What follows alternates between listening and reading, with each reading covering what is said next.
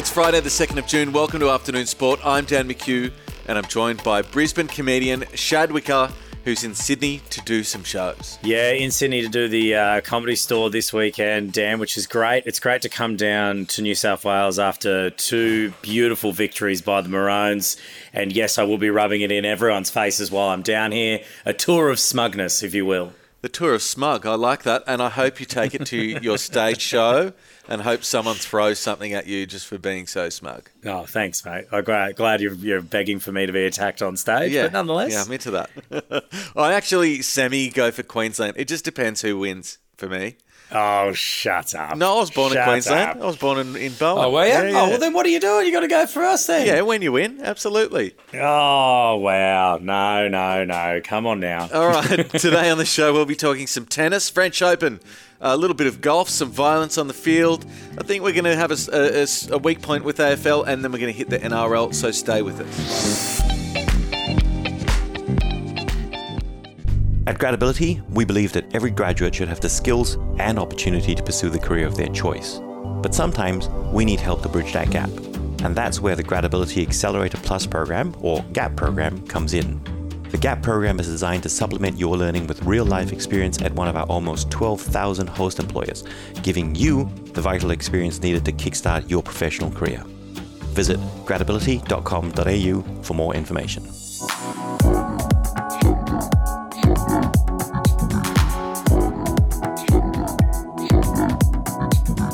Shad, you previously said you're not excited about it, but is there anyone you've been keeping an eye on in the French Open this year? I mean, obviously I keep abreast of the Aussies that are going through. Demon, look, he did all right, but he's been knocked out of the French Open. Kokkinakis plays later today against Kachanov, which is going to be a tough ask against 11th seed. One of the big stories overnight that I've been really looking into this morning was Germany's Daniel Altmaier, who won the fifth longest French Open match on Thursday night, which was like crazy, this game. Like, this is the scoreline for it, right? He saved 2 match points, and he wasn't against like some deadbeat either. It was the 8th seed Yannick Sinner, who is a big server, quite a really classy player.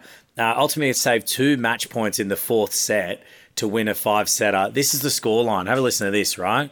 6-7, 7-6, 1-6, 7-6, 7-5 to win that match. Like, everything except the middle set went to a tie break or a breaker, needing an extra break in the final set, of course. So an absolute epic that went for 5 hours and 26 minutes on clay. Massive game. Yeah, huge. 79th ranked in the world, beating the 9th seed. Pretty exciting. Will I be thinking that he's going to make it all the way through after that win? No. There's still so much class in the men's draw that's still floating around. I mean, you know, Rune got a walkover on Monfils, which is a shame. I really love Gael Monfils, but you've got, Alcaraz is still sitting high in there. Zverev still classy as ever, winning in straight sets as well. In the women's, I'm liking Coco Gauff at the moment. 6th seed.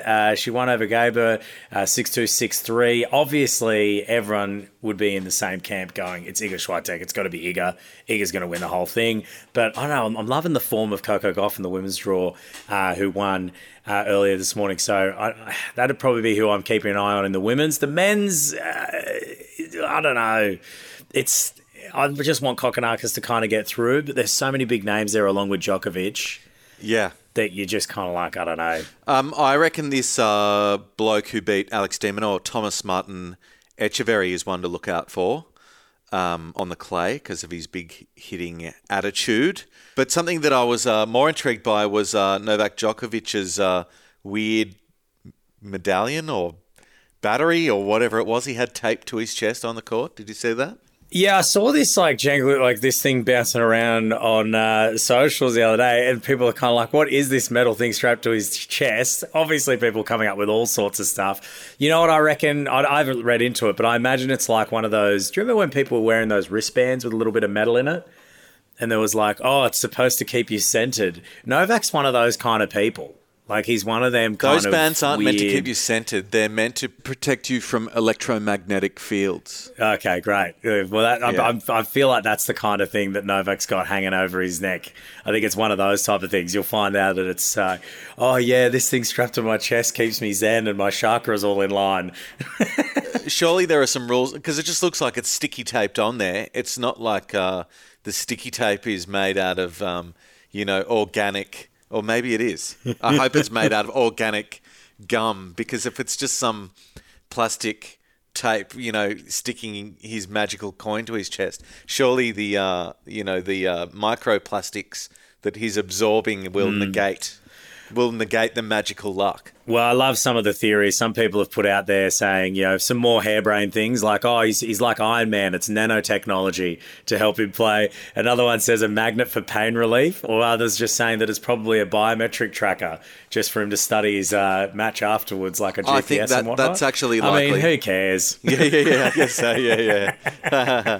Well, obviously lots of people care. The other thing I wanted to point out with the Tanasi Kokkinakis, he's playing a bloke named Karen today. Yeah, and Karen Kashanov. And Karen, that name is there to ruin a good time.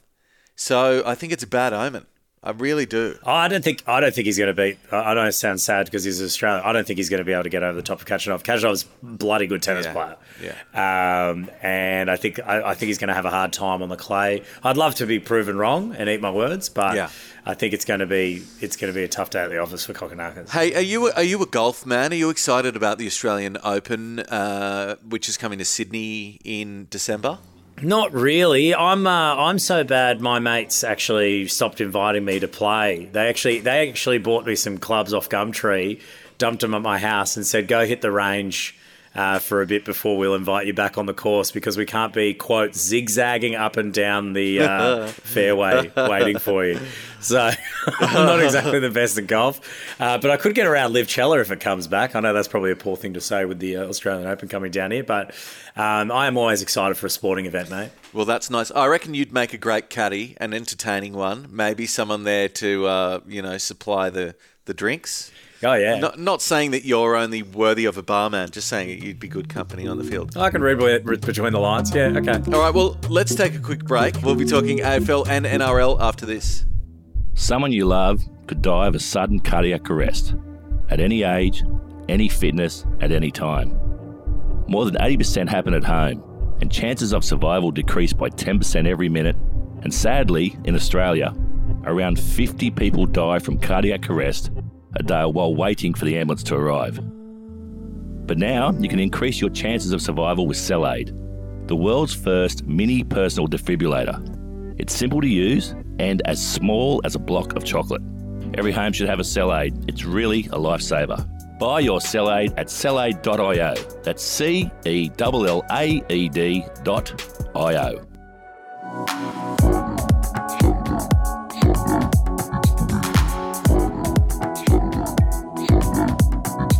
Hey, Shad, our Carlton Blues seem to have, just failure after failure, or disappointment after disappointment, I should say. There's a lot of talk around young player Paddy Dow, who's played just 3 AFL games since round 5 last year, despite his status as the 3rd overall pick in 2017's national draft. Do you reckon his time is over? Well, yeah, I think so. I mean, look, the story of Carlton is one that is just laced and drenched in disappointment. This season has been, for a fandom, one of the worst collapses you could possibly experience, in the sense that, they were supposed to be a top 8 side that only just missed out last year due to injuries and whatnot. And then they've just fallen apart over the last few weeks to now they're in a position where they won't make the 8. Now they've got a bunch of injuries. What have they got? They've got Hewitt concussion, Newman hamstring, Durden knee, Holland's collarbone. There's a few others in there as well.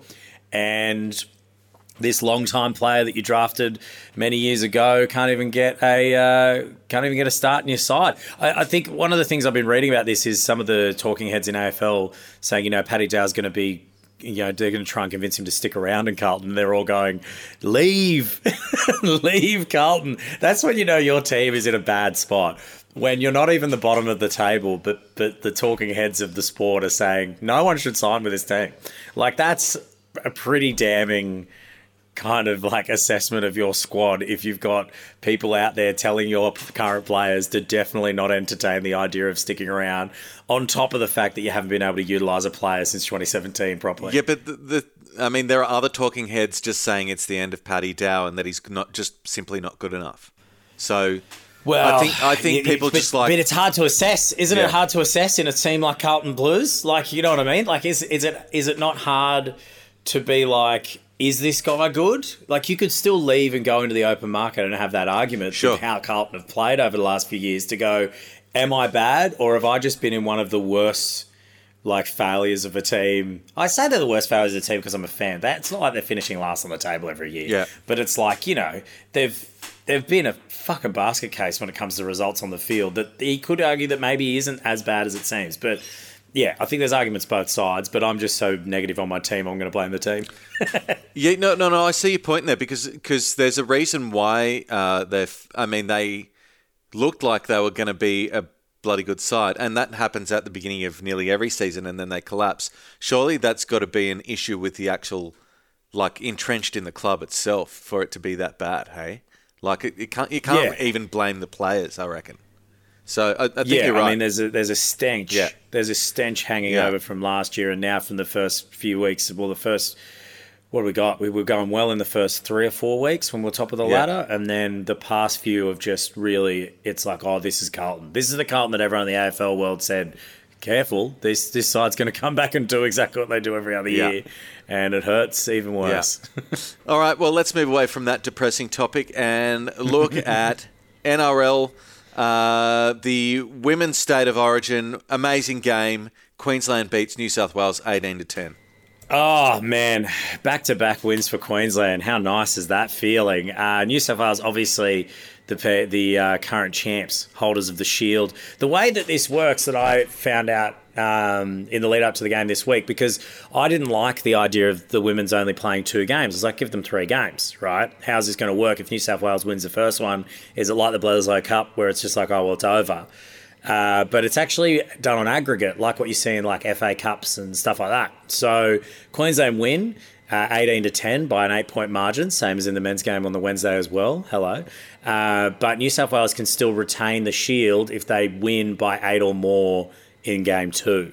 So it's not all over for Blues fans, but it was a brutal contest. I mean, we had an elbow that took a New South Wales, a Sky Blues player out early, which was kind of worrying to see that they didn't stop the play when she went down, obviously struggling to breathe, which was a little bit of a concern. But the brutality of Origin is just wild, isn't it? I love the Shasholka intercept try as well. Was a great moment for Queensland. But, oh, God, I love Origin. I love it that there's back-to-back games. Don't you reckon that's awesome? Like 2 nights in a row, you get 2 Origin games?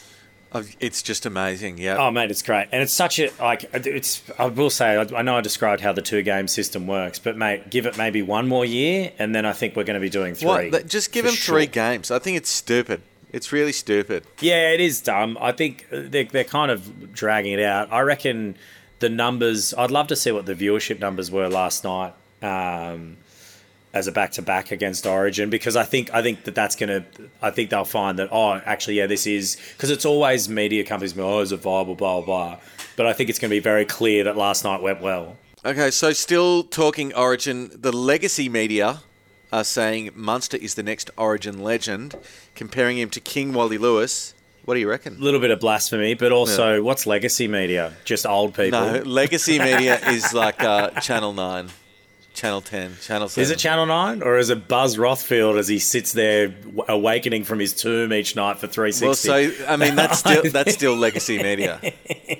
Yeah, right. Look, I think that his resume is building up, isn't it, Money? I love Munster. I mean, it's always hard to say, yeah, once you mention the King, it's too hard to be like, oh, they're the next King. Like, it's kind of a out of bounds kind of discussion when it comes to Queensland rugby league and Origin. But Money's resume is huge. He was quiet in that game 1, but he's shown he popped up in the last few moments to really make it important. And I think that's kind of where the comparisons come into it, where it's like, he turns up. Wally would turn up when it was time, even on the back end of his time in Origin. But he's wearing the number 6. I'm not going to say he's the next Wally Lewis because it's just ridiculous. He's Cam Munster and he's his beast of his own. And I think that when push comes to shove and his resume comes together, if we can get a run going again with Queensland, he's been on the cusp of the greatest era of Origin football we've ever seen and possibly will ever see. And he's formulating his own right now. If Queensland win this series and go on to win 3, he's one of the greatest 5'8s. He goes into that great 5'8 Hall of Fame that, has Wally at the front of the queue with people like Darren Lockyer and whatnot, and then Jonathan Thurston ahead of him as well. That's it for Afternoon Sport today. Make sure you hit follow or subscribe wherever you listen. A big thank you to our sponsors. Cell AED. Big thanks to them. And we'll be back next week with your daily dose of sport. And hopefully Shane Lee will be back on the ground. We'll see. We'll see while he's still jet setting around Europe, probably. All right, see you guys. Hi, it's David Poir here, host of the Employability Podcast. We have a new season of episodes for you to listen to. So if you're someone starting out in your professional career and looking for a way to get ahead in the corporate world, tune in. On the pod, we talk to a bunch of people from diverse backgrounds who have navigated their way to successful careers here in Australia. Find the Employability Podcast on any podcast app and click to follow.